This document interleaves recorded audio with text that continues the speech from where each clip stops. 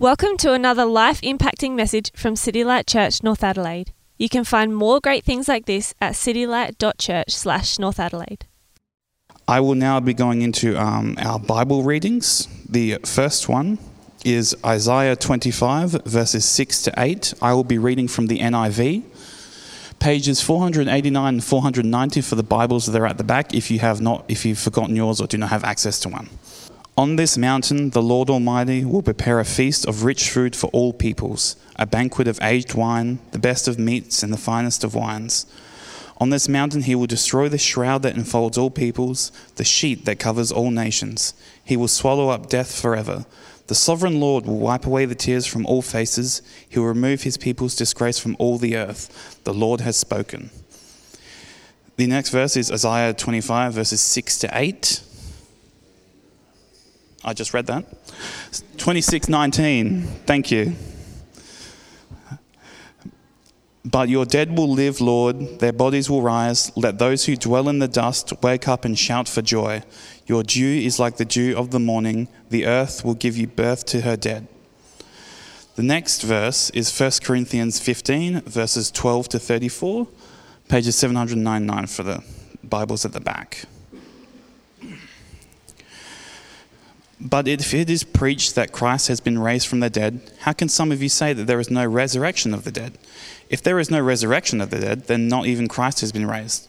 And if Christ has not been raised, our preaching is useless, and so is your faith.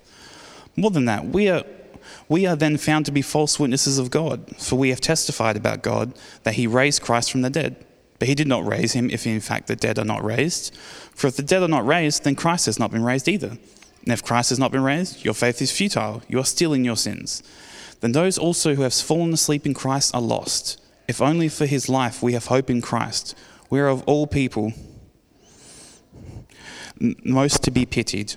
But Christ has indeed been raised from the dead, the first fruits of those who have fallen asleep. For since death came through a man, the resurrection of the dead comes also through a man. For as in Adam all die, so in Christ all will be made alive. But each in turn, Christ, the first fruits, then when he comes, those who belong to him. Then the end will come, when he hands over the kingdom to God the Father, after he has destroyed all dominion, authority, and power. For he must reign until he has put all his enemies under his feet. The last enemy to be destroyed is death, for he has put everything under his feet. Now when it says that everything has been put under him, it is clear that this does not include God himself, who put everything under Christ.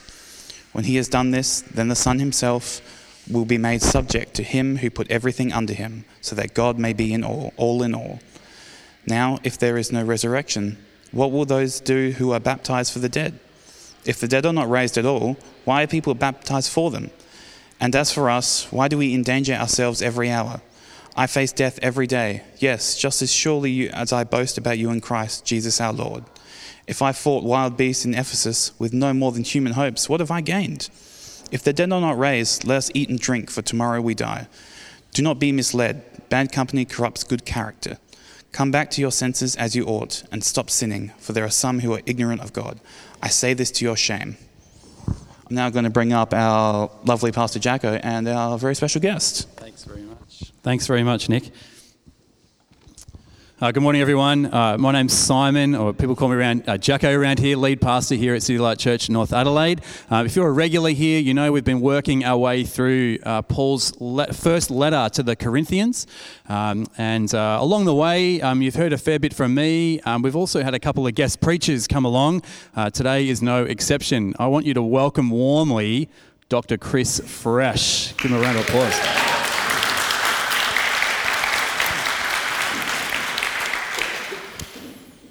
Welcome to City Light Church, North Adelaide, Chris. If you're new here, if this is your first time, I think this is your first time. I was here in 2016. Oh, wow. There you go. At the very first North Adelaide service. Like, so you're original. Yeah. There you go. Chris, your accent doesn't sound very Australian. That's true. Can you tell us a little bit about where are you from and a bit about your family? That'd be great. Yeah. Now I'm from two places. So originally from Texas in the States. As of a few weeks ago, now also Australian. So American and Australian, that's right. my family consists of me, my wife Laura, and we have 2 lovely daughters, Zoe, who is 3.5 years old and hopefully in the kids' room, and Emma, who is 8 months old, right there. Yeah. Great. Welcome. We had Dr. Tim Patrick here a bunch of weeks ago, principal of Bible College of South Australia. Like, he's your boss, right? He is my boss. Is that right? So yes.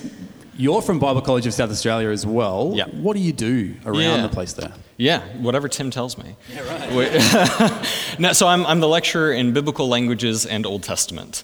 So most of my time is spent teaching biblical languages. So I run our Greek and Hebrew programs, and I get to just have the great privilege of teaching students, those who are considering ministry, who are wanting to go into gospel ministry.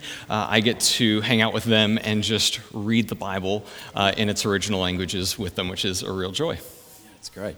I described you on our Facebook post, I don't know if you saw this earlier in the week, as a geek who loves Jesus. Awesome. I don't know if that's fair, Yeah. but like, so you're into the original languages, so the Old Testament, Hebrew, New Testament, Greek. Like, why? Yeah, so a couple of reasons. One, because I really just am a nerd, and I love the languages, and I think they're fascinating, and I love language. But more importantly, because I really value the languages, because I think that.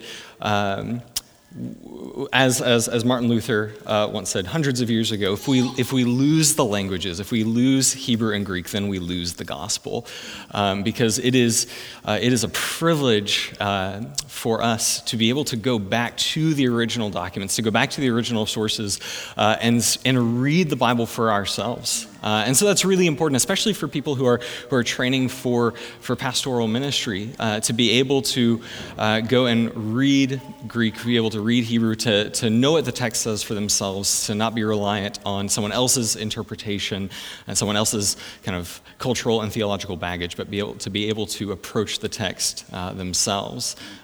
So yeah, that's great. And one last question. These are all unprepared, by the way. Okay. Right now, like, what do you love most about Jesus? Oh, man. Well, right now, because I've been spending time working on today's sermon, I love about Jesus that he's gone before me, that he has paved the way for me. So as we'll talk about today, Jesus, because Jesus went ahead of us, because he was resurrected, I have hope and confidence that I'm going to be resurrected, that I have life in him. And that would be impossible otherwise. Like, nothing I can do to save myself, nothing I can do to resurrect myself. But because of Jesus, I have hope and life in God. And I've just been really just hit by that this week as I've just been simmering in 1 Corinthians 15. So good, so good. Well, we're thankful to have you here. The floor is yours. Welcome. Thanks. Well, it really is a joy to be here with you all. As I said, I was here at North Adelaide's first service years ago. So I'm a member at City Light Glenelg, or I don't know, are we still called City Light Glenelg? Because as of today, we are meeting in South Plympton. So City Light that way. And so I remember when North Adelaide was being planted and coming along to celebrate with you guys. And what's so awesome is that I hardly recognize anyone in here. So you have grown, you've expanded, you've exploded. It's wonderful to see. And so, it's a real joy. So thanks for having me around today. So today we're in 1 Corinthians 15, 12 to 34. And before we jump into the passage, there are a few things I want to just say to set the stage for us. Now, I haven't been here for your 1 Corinthians series, so I don't know what has or hasn't been said, so please forgive me if this is all kind of stuff you know. But we'll just go very quickly, briefly through it. So just to get a sense of who these people are that Paul is writing the letter of Corinthians to. So these are Christians in the city of Corinth, and Corinth is a Greco-Roman city. It's a city full of Gentiles, a city full of Hellenists. It's Gentile in nature. The culture, the religion is Greco-Roman. And so that is the context that Paul is writing this letter into. It's the context that the Christians there find themselves in. And Corinth, in particular, had a bit of a reputation. It had a reputation for being a city of luxury and a city of sexual license, sexual promiscuity. It was a very free, kind of liberated city. One of the most important temples in Corinth was a temple to Aphrodite, the Greek goddess Aphrodite, who, if you know, she was the goddess of love and sex. So they were partiers in Corinth. And that's the surrounding culture. That's what the Christians there find themselves in. And so given this cultural situation, and given that the church in Corinth is filled with these converts to Christianity from the Greco-Roman, the Hellenistic culture, there are a few things that we see in Corinth that Paul is responding to that are kind of these vestiges of their former life. So we see that the Corinthian Christians, they have this, they're very much, they fancy themselves spiritualists. They're very, very spiritual. Things of the body, things of the physical realm, those things are unimportant. But what matters to them is things like knowledge and wisdom, having special knowledge and wisdom. And the Holy Spirit, that's a really big deal. Gifts of the Spirit, really big deal. They might even say that's kind of the biggest deal. And granted, the Holy Spirit is really important, but they were kind of overemphasizing the role of the Spirit and underemphasizing other aspects of the Christian life. They saw the body, the physical body, as being kind of temporal and fleeting, and because of that, rather unimportant. And this is kind of part and parcel Greco-Roman thought. Greco-Roman thought, and I think actually Jacko said this last week, in last week's sermon, you have the immortal soul. The soul lives on, the soul is forever, but the body is fleeting. It's kind of this meat suit that you kind of are weighed down by in the physical realm for now, but one day you'll shed it and be free and go off and float away as your immortal soul. And that's typical Greco-Roman thought, and that we see, as we'll talk about today in our sermon, is something that Paul is responding to, this erroneous assumption about what it means to be human and what the resurrection is. A helpful summary just of the situation in Corinth and that the Corinthian Christians find themselves in is provided by one author, and I'd like to read it. It's just very helpful in summarizing all of this. They write, each of the community problems Paul needed to address grew out of the Corinthians' inability to let the gospel message fully reshape their Gentile Greco-Roman lives, whether because they misunderstood that message or because they rejected it outright. They were Hellenists through and through. And this eschatological, cross-centered, body-affirming Jewish sect called Christianity demanded that they enter into another theological and ethical world. It is no surprise that these residents of Corinth would seek rhetorical wisdom, be unconcerned with immorality and the preservation of the body, be infatuated with asceticism and spiritual empowerment, and preserve the distinctions between rich and poor. The Corinthians were simply trying to be Christians with a minimal amount of social and theological disturbance. Oh, ouch. The Corinthians were simply trying to be Christians with a minimal amount of social and theological disturbance. I'm not going to ask whether that describes us, because that's another sermon. But the Corinthians were, as Paul talks about in the very first chapter of the book, they are called to be God's holy people, just like we are. We are called to be God's holy people. And so much of the book then is concerned with, well, are you actually being that? Are you living out that calling as God's holy people? Well, last week, Jacko preached on the first 11 verses of 1 Corinthians 15, and just looking back briefly at those verses, because they set the stage for today's passage, Paul provides there a succinct summary of the gospel. And central to that summary is what we find in verse 4. So if you have your Bibles, make sure you've got them open to 1 Corinthians 15. We're going to be just hanging out there for the rest of our time, or if you've got your Bible apps, have them ready to go. So in verse 4, Paul says that Jesus was raised on the third day according to the Scriptures. And the rest of the gospel exposition in verses 5 to 8 is based entirely on the reality of a resurrected Jesus. Only a resurrected Jesus could appear to Cephas. Only a resurrected Jesus could appear to the 12. Only a resurrected Jesus could appear to the brothers and the sisters. Only a resurrected Jesus could appear to James. Only a resurrected Jesus could appear to the rest of the apostles. And only a resurrected Jesus could finally appear to Paul. So we cannot overemphasize the importance and the centrality of Christ's physical resurrection to the gospel. Simply put, without Christ's physical resurrection, there is no gospel. And so Paul, in his summary of the gospel, rightly emphasizes that resurrection is a key to it. But why? Why here in the letter to the Corinthians? The Corinthians have got a lot of very practical problems that need sorting out. As we read through the book, we see that the Christians in Corinth are obsessed with having their own special knowledge and wisdom. They are incredibly factious. They're engaging in rampant sexual immorality. They are dealing with idolatry. There are a plethora of issues in their corporate worship that need to be figured out. So why does Paul all of a sudden switch gears to a lesson, a doctrine lesson, on the gospel and resurrection? You see, the Corinthian Christians had heard the gospel message. They believed the gospel message. They believed in Christ's resurrection. But as we see in 1 Corinthians 15, what they didn't believe was in the resurrection of anyone else. The physical resurrection of those who have put their faith and hope in Christ. For them, it was all well and good to believe in Christ's resurrection, but apparently when it came to anyone else, anyone beyond that, that was just kind of, they were incredulous. That was just too much.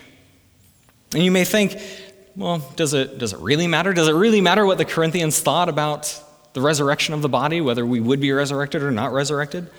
I mean, won't it all work out in the end, one way or another? And besides, if they believe that Jesus rose, well, don't they have kind of that most important piece of doctrine sorted? Like, don't they have their theology sorted? Well, in 1 Corinthians 15, 12 to 34, Paul tells us exactly why it really, really does matter. So here's the big idea of 1 Corinthians 15, 12 to 34. What we think about our resurrection matters. It matters because our resurrection is necessarily and intrinsically tied to Christ's resurrection, and Christ's resurrection is central to the gospel message. If there is no resurrection, there is no good news. What we think about our resurrection matters because we as Christians, as God's ambassadors, we are to be truth tellers. We are to be God's representatives to the world. What we think about our resurrection matters because our resurrection points us to honor and worship Jesus, the King who has conquered sin and death. And what we think about our resurrection matters because it affects what we do with our bodies now. So we'll see how all of this comes up over and over again throughout these verses. So let's get into it. We're going to start with verses 12 to 19. And in verses 12 to 19, Paul makes a very simple argument. No resurrection, no gospel, no hope. And so Paul begins in verse 12 with common ground. If it is preached that Christ has been raised from the dead, this is something we can all agree on. If it has been preached that Christ has been raised from the dead, yep, we are all on the same page. The Corinthians believed the gospel message. So Paul uses this common ground to illustrate that the Corinthians have not thought through their logic. If Christ was raised, Paul says in verses 12 and 13, how can some of you say that there is no resurrection of the dead? If there is no resurrection of the dead, then not even Christ has been raised. Paul's point is simple. The Corinthians' logic has a massive hole in it. Remember, the common belief in Greco-Roman culture was that the soul was immortal, but the body was temporal. It was fleeting. Bodily resurrection was not a widely held belief by any stretch, and this influenced the Corinthians' thinking. They did not think the dead would be raised, and yet they hold to the Christian doctrine that Christ was raised. But that doesn't follow those two beliefs, that the dead will not experience a bodily resurrection, but that Christ did experience a bodily resurrection. They contradict one another. Jesus was dead. He would be a part of the group that we would call dead people. He died on the cross. And so if the dead are not raised, that includes Jesus. He was not raised either. You cannot have it both ways. Either there is no resurrection at all for anyone, or there is. There is no in between. But Paul isn't done. The issue here is not just that the Corinthians' logic is faulty. The issue is that their belief that there is no resurrection of the dead, the issue is that their belief that there is no resurrection of the dead, because it would then necessitate that Christ has not been raised, leads to a complete dismantling of the gospel. We read in verses 14 and 15, "And if Christ has not been raised, our preaching is useless, and so is your faith.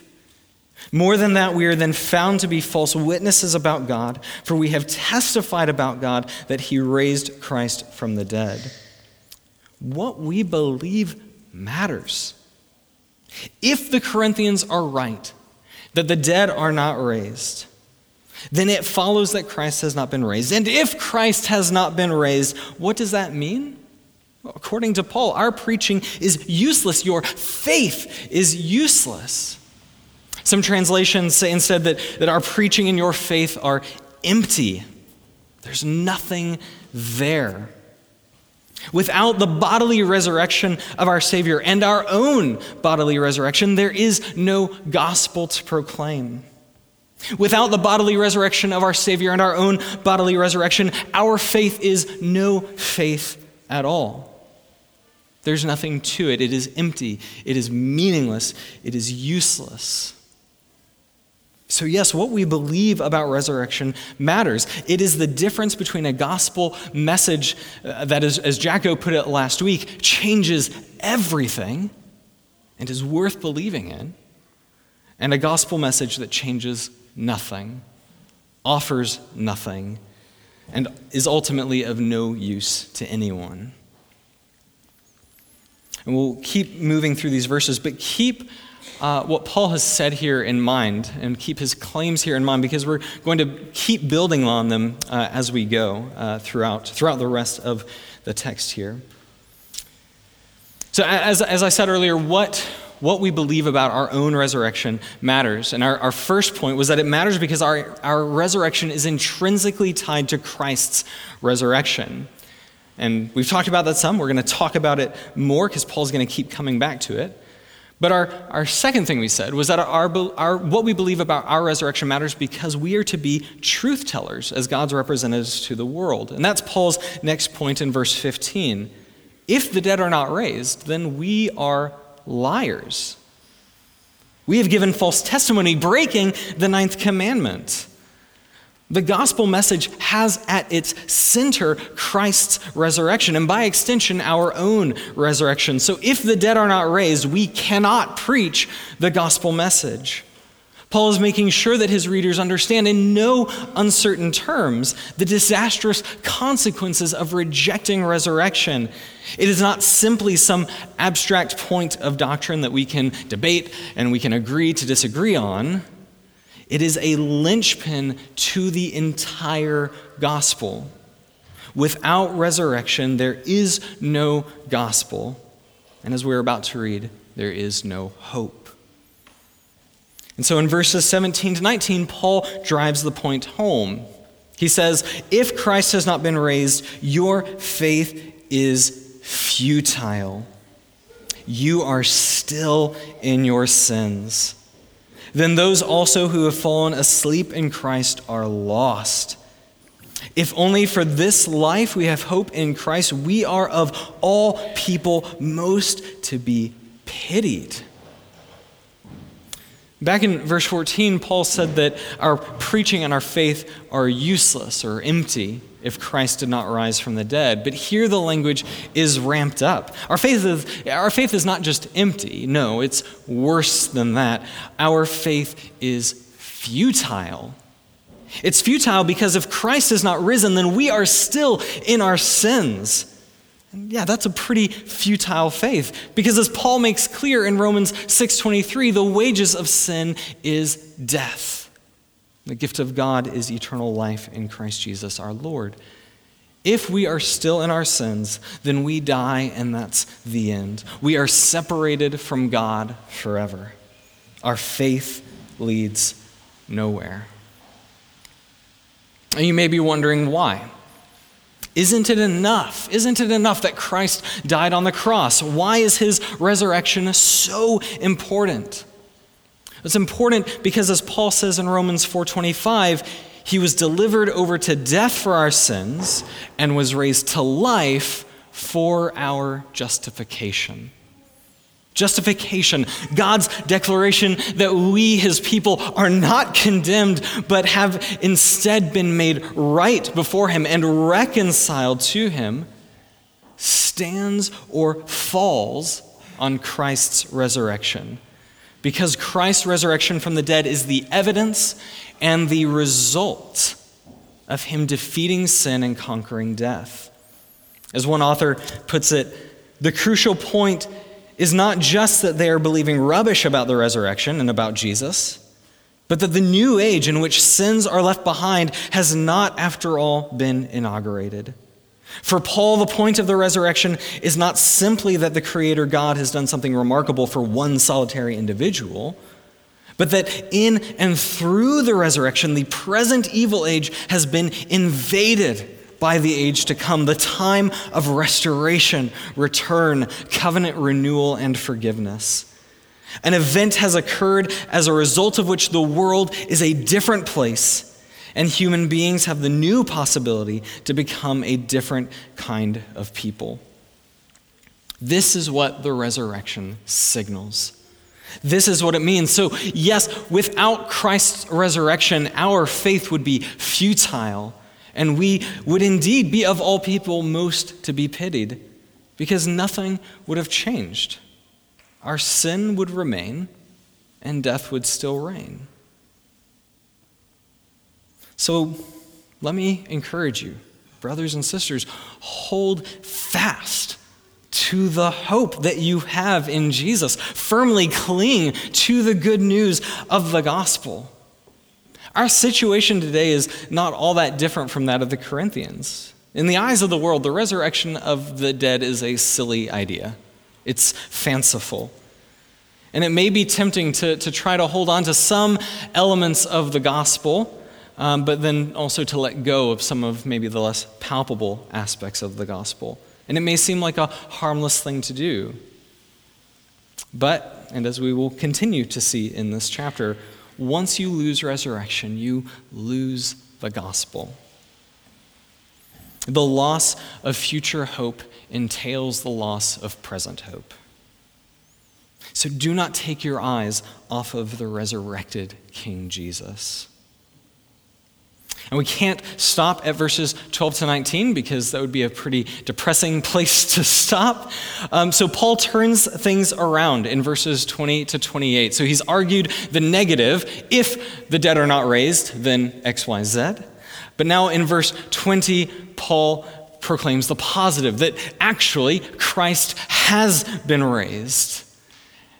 Why and how and what that means for us. So the first thing for us to take notice of is in verse 20. After Paul proclaims that Christ has been raised, Paul identifies Jesus as the first fruits of those who have fallen asleep. And it's easy to kind of read on past this, but it deserves a few moments of reflection, because to identify Jesus as the first fruits has extremely exciting implications for us. Paul is drawing from the Old Testament practice of offering the first fruits of a harvest to the Lord. And there are 2 points to be made here. First, the fact that there are first fruits means that there will be more fruits.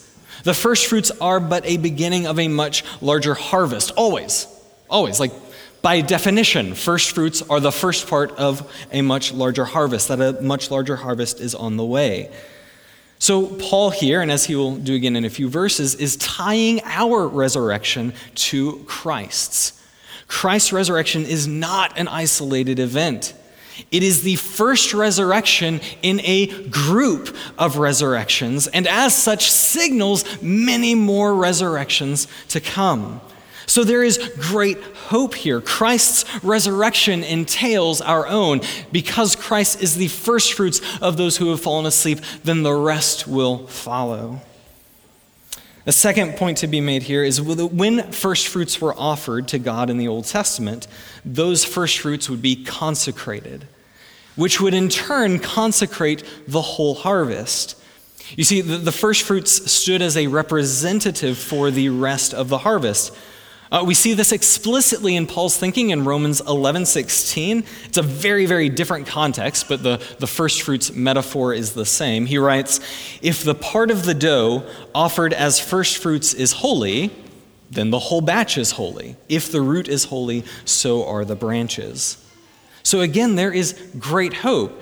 Not only does Christ's resurrection happen as the first of many resurrections, signaling our own, but we can also take great comfort that because Jesus has been resurrected and vindicated, so too will we be resurrected and vindicated. If it happened to the first fruit, it will happen to us. In the next 2 verses, Paul elaborates on this claim that Christ has been raised from the dead. Since death came through a man, resurrection comes through a man. As in Adam all die, so in Christ all will be made alive.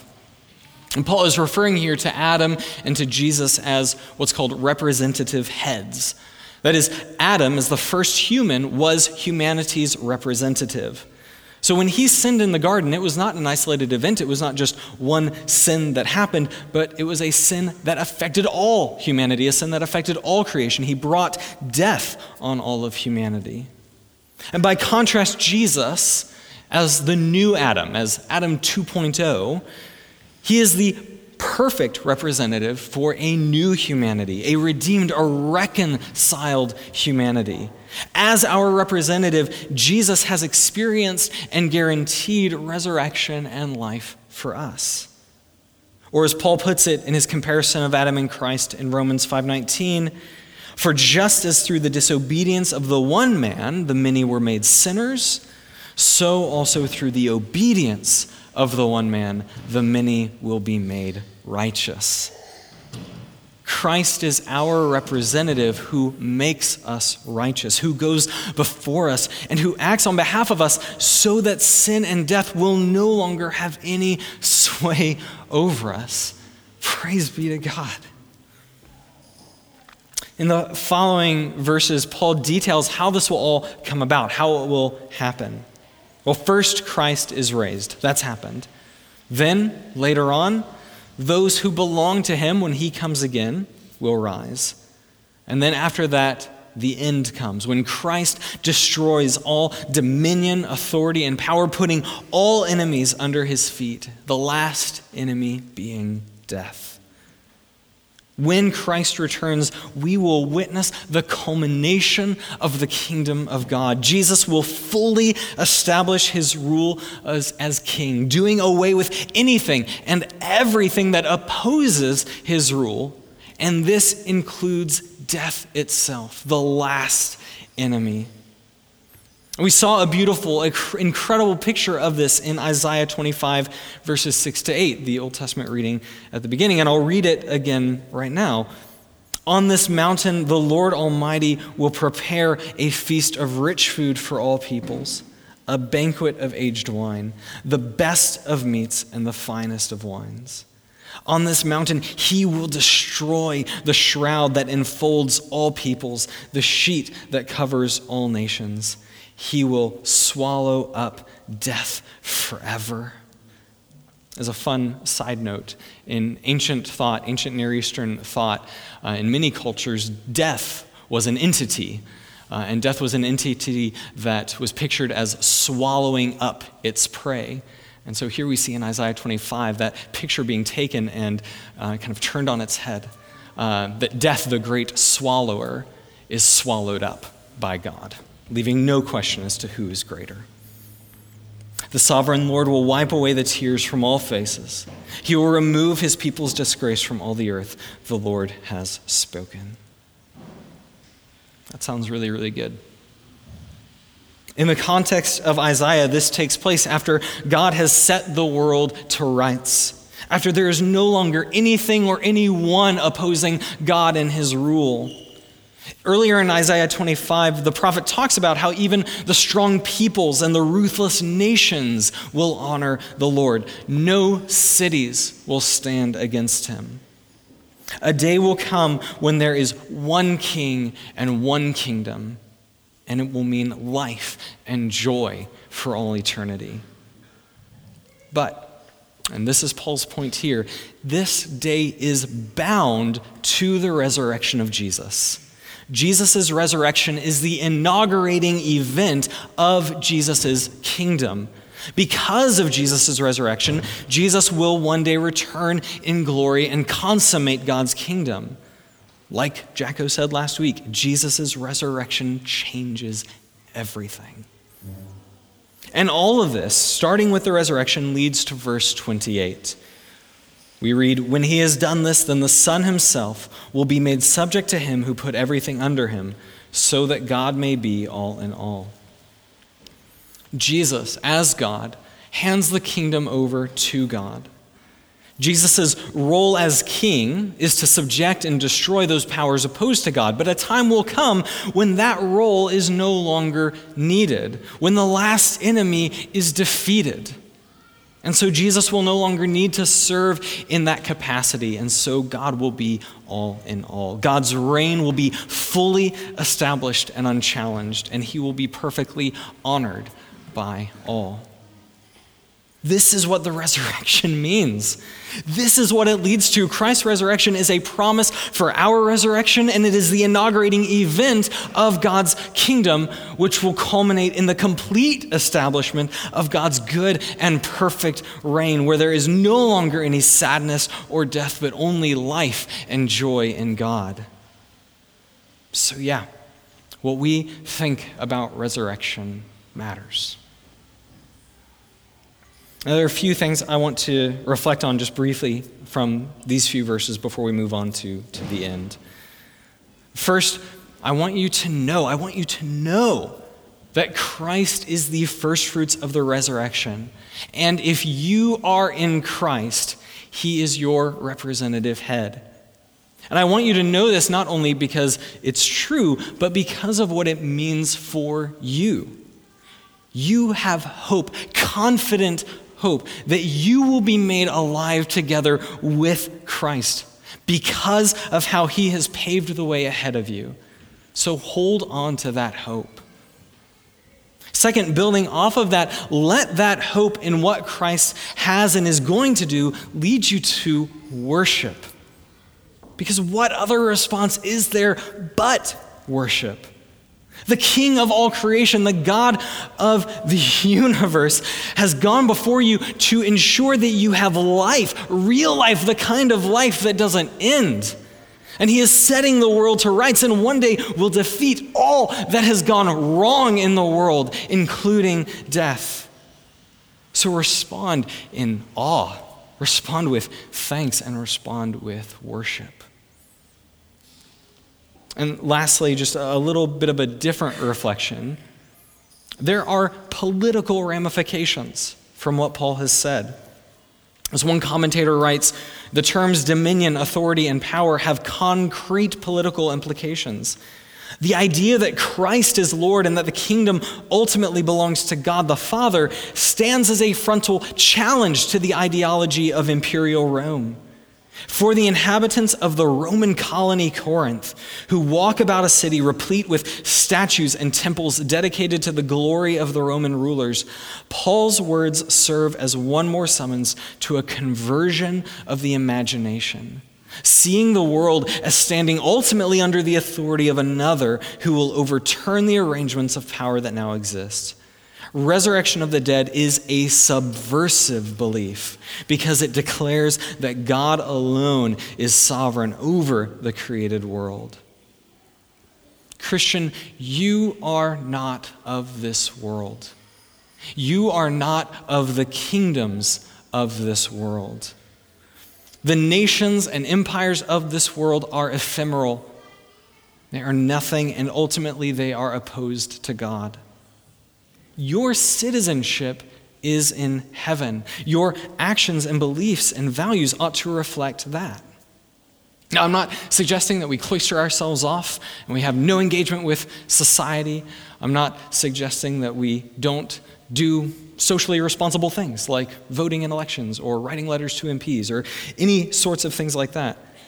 But we need to remember that our hope is not in the Australian government. Our hope is not in any political party. Our hope is not in the Australian military. Our values are not dictated by Australian culture. Rather, we serve the one who is sovereign over every dominion, power, and authority over all nations and cultures. And we would do well to always remember that remember where our citizenship truly resides, and to let our values, to let our loyalty be based there. And this actually frees us. It frees us not to act in society in prescribed ways, like this is how conservatives vote, or this is how Australians think about issue X. Rather, we are free to set Christ, our King, as our example, and to model our actions and behaviors on him. In the final verses, Paul returns to the initial issue of the resurrection of the dead. And Paul again calls the Corinthians' logic into question. Now, verse 29 is one of the most debated passages in all of Paul's letters. And there are a plethora of interpretations as to what he means by baptized for the dead. We do not have time to get into all of those different interpretations, but that's okay. Because Paul's point here is not to validate or invalidate any practice that the Corinthians were engaging in. No, Paul takes the opportunity to make an argument where he sees a practice being done that is logically inconsistent with the Corinthians' denial of the resurrection of the dead. So Paul's not commenting on the practice itself, though it is safe to say that if they were baptizing people on behalf of the dead, Paul would not be okay with it. Paul is simply taking the advantage where he sees one. The Corinthians are being baptized for the dead or on account of the dead. Well, why? Why are they doing this? That's a really dumb thing if you think that there's nothing after death, if you think that the body is just this fleeting temporal thing. Why? Why would they be doing this? So there's a logical inconsistency that Paul points out.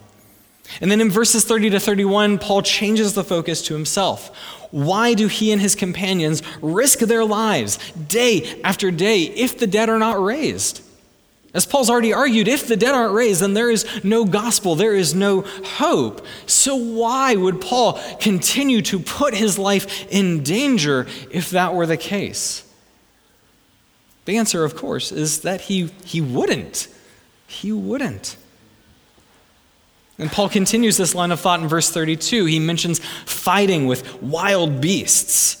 This is likely a metaphor for just really, really fierce opponents, people trying to kill him. It's a metaphor we see used elsewhere, and it's unlikely that Paul himself ever faced wild beasts, because that was something reserved for capital offenses against Rome for non-Roman citizens, and Paul was a Roman citizen. But regardless, Paul's point stands. What does Paul gain in these situations?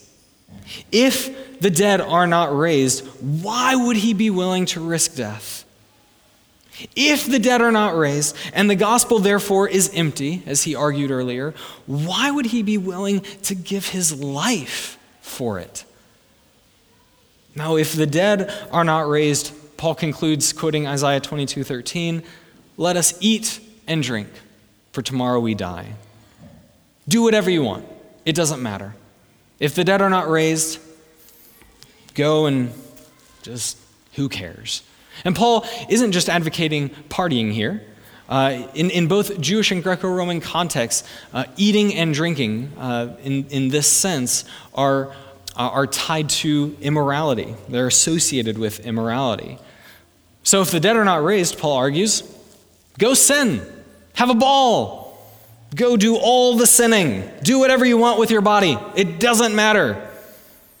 And this, of course, is the situation that the Corinthians found themselves in. This is one of the reasons Paul is writing this letter, because there is rampant sin in Corinthian culture.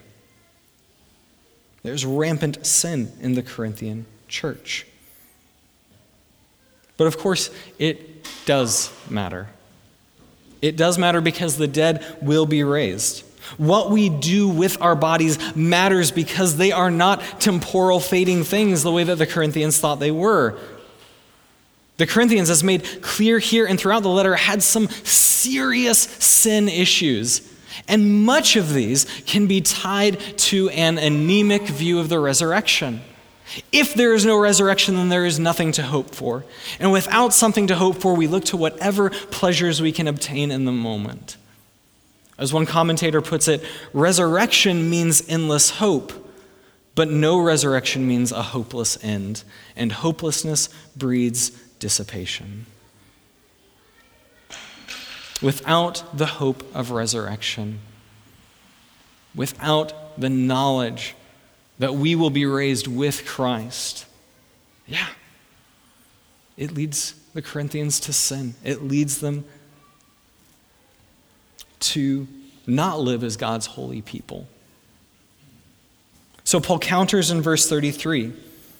Bad company corrupts good character.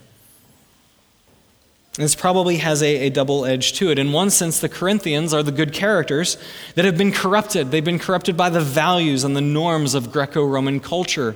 They've allowed themselves to be tempted and swayed by their surrounding culture. They have given up belief in the resurrection, and with that, they've engaged in all kinds of immorality. So in one sense, this is a condemnation of the Corinthians for letting this happen. But it's also a warning, because the Corinthians are now in danger of being the bad company that corrupts others. In either case, the remedy is the same, and we find it in verse 34. Come back to your senses and stop sinning, for you are ignorant of God.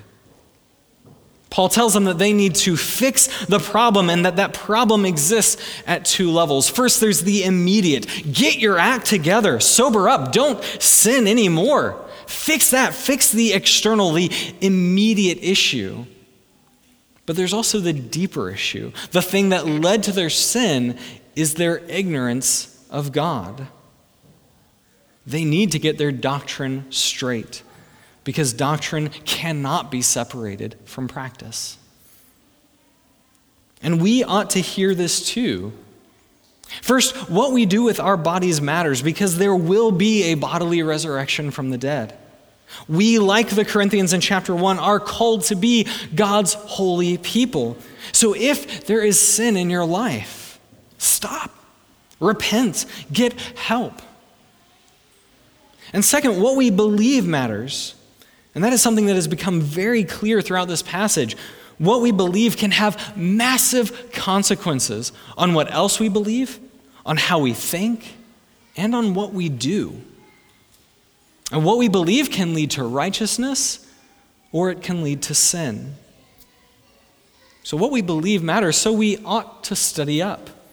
We need to know who our God is and how he has revealed himself in Scripture and who we are in him. Now, I'm not saying that everybody needs to go to Bible college and get a degree, though if you want one, I know of a really great one down the street. But it is important that we sit under faithful and accountable teaching. It's important that we spend time in prayer and in Scripture, that we be in community with other believers who challenge us and aid us and help us to understand. And thankfully, I know that you all get that here. But if you aren't plugged in with other believers, if you're not in a DG, if you're not spending some time thinking about what you believe, why you believe it, and how it measures up to Scripture, then let me encourage you to get on that. All right, let's finish up. As I've said throughout the sermon, what we think about our resurrection matters. Our resurrection is necessarily and intrinsically tied to Christ's resurrection, and Christ's resurrection is central to the gospel message. Our resurrection points us to honor and worship Jesus, the King who has conquered sin and death, the King who has gone before us and paved the way for us. And our resurrection affects what we do with our bodies now. Don't be like the Corinthians.